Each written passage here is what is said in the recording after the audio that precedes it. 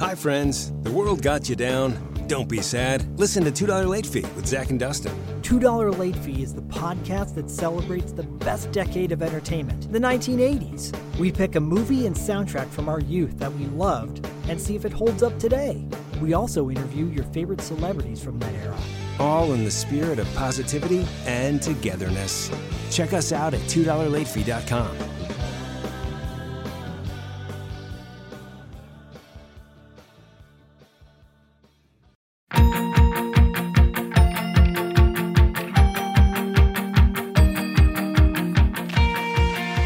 Are you a fan of young adult novels? Have you ever wondered the stories behind the people who wrote your favorite young adult novels? Then join author Eric J. Brown And Alyssa Lube of Netflix's The Circle every other Tuesday on YAOK. Available on all podcasting apps. Woo!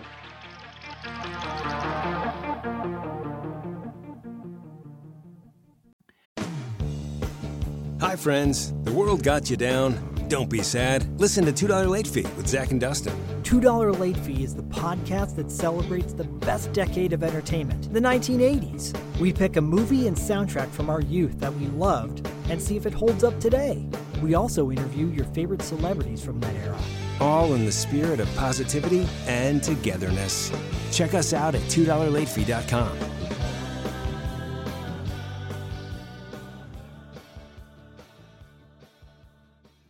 Hey, Horror Movie Night. It is another bonus episode. I am sitting here with Lola, who is seventh of the collective of female horror film directors. That is true. Fatale Collective, baby.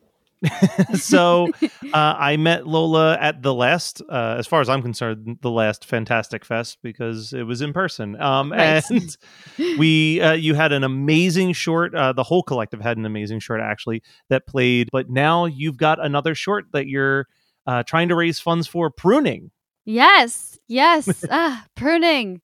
Thank you for talking to me about Pruning, man. I'm very excited. I love the concept of this. Your Seed and Spark campaign video is so well done. It Thank really you. just sells what this is and the darkness of it. And I like that you're doing something that horror kind of shifts in and out of a lot. But from what I can tell anyway, I don't think that there's any supernatural anything about this. This is just real life horror being told through a scenario that probably could happen. Yeah, I mean, there's there's an element that's personified, but it is just a reflection of her own inner turmoil and the horror of your conscience conflicting with your ambition, which is a very real thing. But it's not like a demon doing it. It's not a demon. It's not a demon. It's it's people. It's that classic, Del Toro concept of look, you could have a million monsters in the screen and none of them are as horrifying as the human beings that are involved in the story. Totally. Yeah.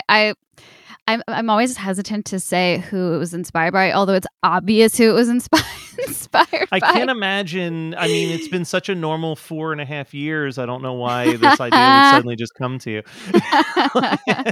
Political commentator culture right now is in a very scary place in general. But yeah, there are a particular few people who I'm like, how do you, I don't think that you believe your shit. I truly don't think that you do. You just know it's what's going to get you followers and it's what's going to get you money, and you are how do you fucking live with that? And that's the question we're exploring. No, and I think that's a valid, because I think that we all go through that, right? Every time I watch anything about what's happening in this world, you're just you don't really believe this. You don't. You're just saying things that are going to get angry people angrier, right. And that's it. Right. They're just loud and people will listen, but is it worth it?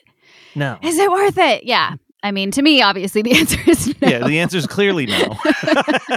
But I guess this is the one question that I always have with this stuff, and I'm sure that you kind of wrestle with it too is like the people who might actually need to see this short are going to just flat out refuse to watch it on the log line. You know what I mean? I know.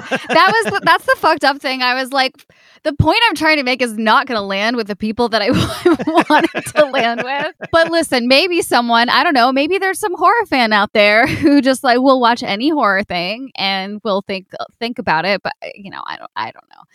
I can promise you from the 1-star reviews we've been getting over the last 3 or 4 years that there are horror fans that that hopefully will stumble into this and maybe have their minds changed. But oh my gosh. Yeah, I got God some forbid. troll tweets in response to the me posting what it was about. I'm like, you guys, I mean, the thing is, regardless of what your politics are, I think the themes that I'm trying to explore and my co-writer Jeremy Radin and I are trying to explore are like just in general what it's like to be doing something that you don't feel 100% right about, like, 100%. And that could apply to anyone. Like, of course I'm sure that happens with fucking Democrats taking corporate money that it conflicts with what they say they believe in. You know, like it applies to everyone. It's just that the particular culture I've chosen to comment on is one that offends people.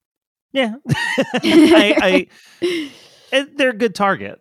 Yeah, they're a valid target. So.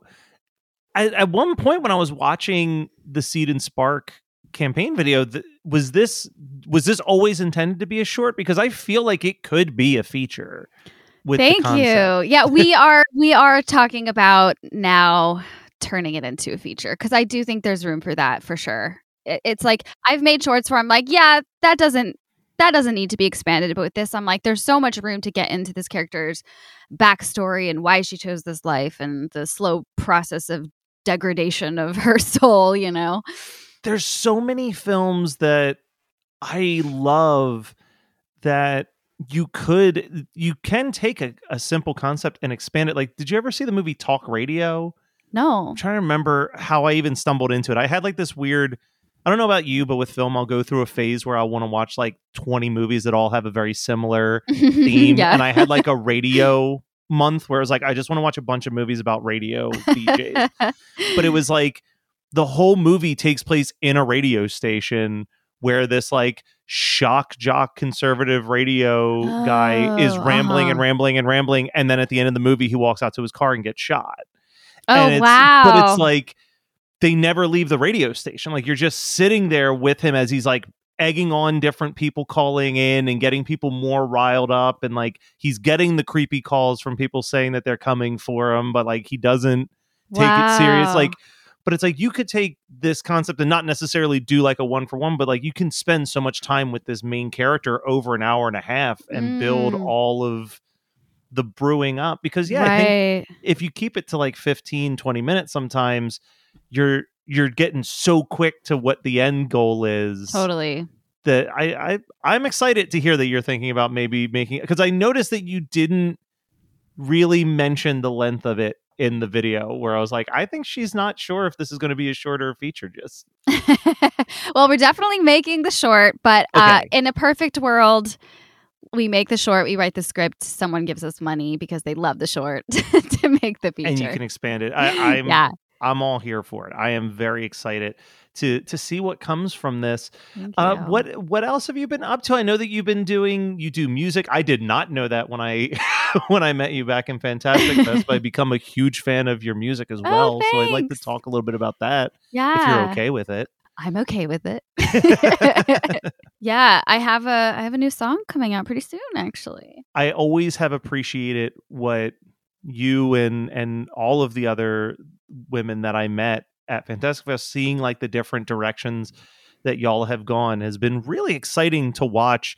And I am so excited. Your piece, Safe Space, I remember had such a perfect like tone to it, where it was, everything felt like it was slightly off, but you couldn't quite put your finger on it until that final shot. And I'm like, if there's anybody who can tell this pruning story, it is Lola. Yay! Oh, that makes me so happy. Thank you. I've never heard it described that way, but that is totally what I was going for. Where like, I'm just like, something's off.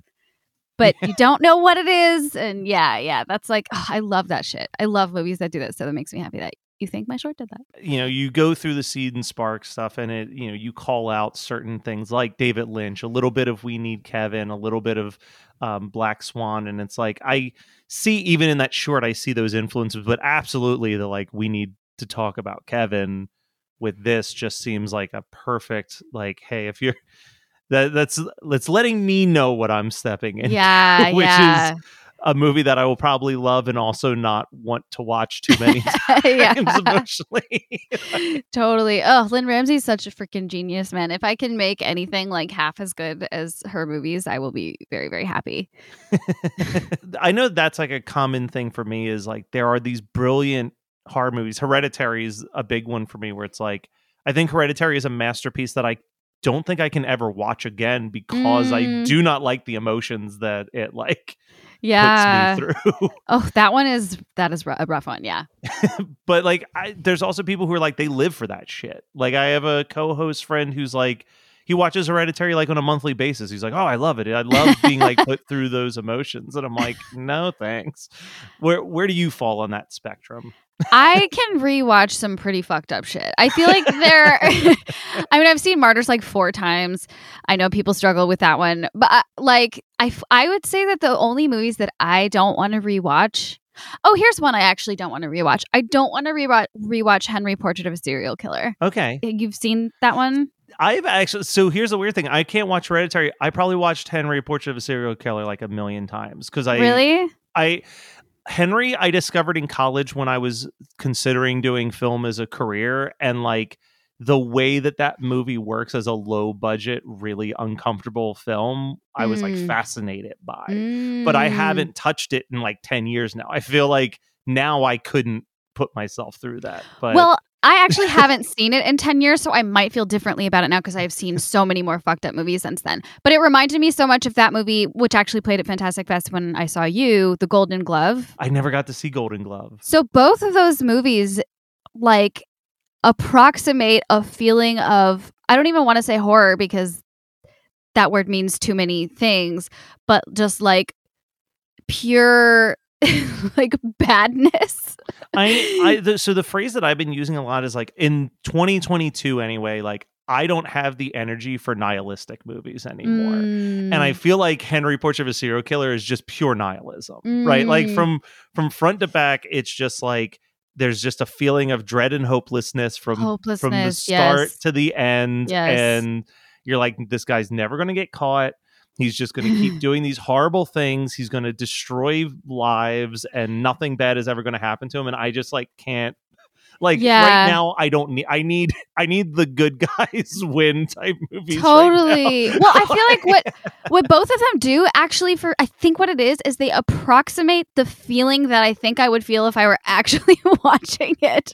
Like it feels so, especially The Golden Glove. That is like the most realistic, long, like one take, or at least appearing to be one shot, where I feel like the way I describe that movie, The Golden Glove, is that I feel like I can smell the smells of the decaying body because the detail and the texture of like every piece of the murder is just so visceral. And there's like no happy. No, yeah. Well, that's like when I said like with Hereditary, it's not the deaths in that movie. It's not even the possession in the movie. It's just hearing the sounds of like Toni Collette finding her dead daughter's body 100%. And screaming that she wants to die. Like that's the stuff I can't put myself through again. That gave me that same feeling. Like this is like the worst parts of life that I don't want to see unless I have to. You know? You go most of your life trying to like not I forget. I remember reading a book. The dirty little secret is everybody wants to die before anybody that they care about dies, so that you don't have to go through the grief. And I'm totally. And I'm like, God, I really like, as much as I don't want to die, I also don't want to deal with like my parents, my siblings, my friends, I don't want to go through any of it with any of them. So like, for 100%, dude. The other movie I was gonna say that I don't, the one I for sure don't want to rewatch, but probably will. But I really don't want to. Long story. I do exposure therapy sometimes. Is Amor Michael Haneke's Amour, which is not horror. No. But it's horrific because it is about an older couple who are they're deteriorating basically, and it's about this hyper real process of watching each other die, basically. What it's like to be old and you're and dying. Like, why? Like, I'm trying to avoid this at all costs. I do not want to see this old film. Brilliantly done though. Well, that's the worst part, is that most of them are like super well made. Yeah. It's like we were saying with Henry, like Henry is undeniably a well made movie that I just have no desire to like want to sit down and watch right now. Yeah. I feel like those are the only ones though. Like I can deal with gnarly gore, I think, because I know it's like it doesn't give me the real feeling, you know. No, with very few exceptions. I think that this is a common thing. I hear a lot of people say it, but like Achilles tendons being cut and stuff will like get a reaction out of me because I don't like seeing it. But like, you know, at the most, it's like the second time I watch the movie, I'm like, oh, let me go get popcorn at just at the time that like I need to like turn away. But yeah, the gore never really. I feel like the gore was what I was afraid of before I watched horror movies. Like I was like, oh, that's something I'm really afraid to see. And then you see like Dead Alive or something. You're just like, oh, I'm fine. Yeah. Now I'm like, oh, fuck yeah. Chop that fucking head off. Listen, we watch some shit on Horror Movie Night. That's essentially our podcast, is watching the worst of the 80s and 90s. But I'll tell you what, it could be the biggest pile of trash, but if there's a good decapitation, you're like, well, this movie just won me over. Totally. Or I love a like body splitting in half or like being fully ripped open. Like that's just tight. I've seen it a million times and it still makes me laugh every time. But there's nothing like you see someone slash something and then the character is still like cognizant for a couple seconds and is like, you missed me, and then like they just split down the center, and you're like, they got me again. It's so good. All right, well, I'm assuming that no one gets split down the center in Pruning. Not yet. Maybe it's currently not in the plan. Yeah. But if people want to go and check it out, what is the easiest way for them to find it? Because obviously I'll put a link in the show notes, but you know, the link that I'm looking at right now is like seedandspark.com/fun/pruning FB, etc. So I'm not sure if there's a better route. There is. Okay, so it's bit.ly/pruning film, and then we're also pruning film on Twitter and Instagram. Perfect. All right, everybody, you've got, at the time this comes out, I think like 6 or 7 more days. Maybe even less. When is it? I think it's 5 right now, so we're down to the wire. Down to the wire. If you're listening to this, you should probably make the donation now. Well, the interview's over, so I guess it's too late. Well, and I just want to shout out, we have some amazing perks, including Adam Egypt Mortimer is offering like a small group directing mentorship session, which is fucking super cool. And Dave Lawson of Rustic Films, who did Synchronic and Spring and The Endless and She Dies Tomorrow, he's doing 2 different options. One is script coverage or like script feedback for an hour, and one is just like an hour of talking film industry stuff. More cool stuff on there. Just saying, they're great perks. And you'll get a song from you also. Let's not skip over a personalized song, you guys. Come on.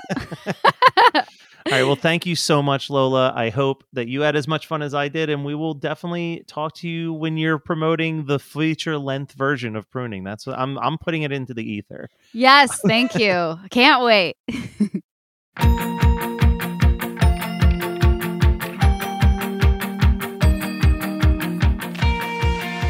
Are you a fan of young adult novels? Have you ever wondered the stories behind the people who wrote your favorite young adult novels? Then join author Eric J. Brown and Alyssa Lube of Netflix's The Circle every other Tuesday on YAOK. Available on all podcasting apps. Woo!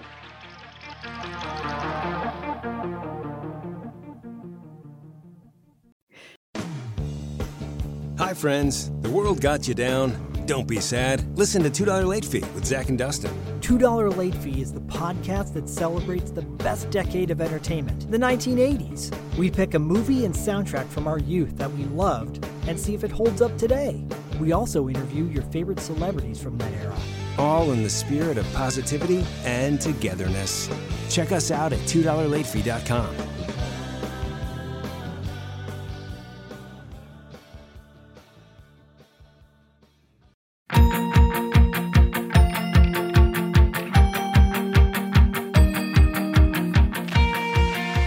Are you a fan of young adult novels? Have you ever wondered the stories behind the people who wrote your favorite young adult novels? Then join author Eric J. Brown And Alyssa Lube of Netflix's The Circle. every other Tuesday on YAOK. Available on all podcasting apps. Woo!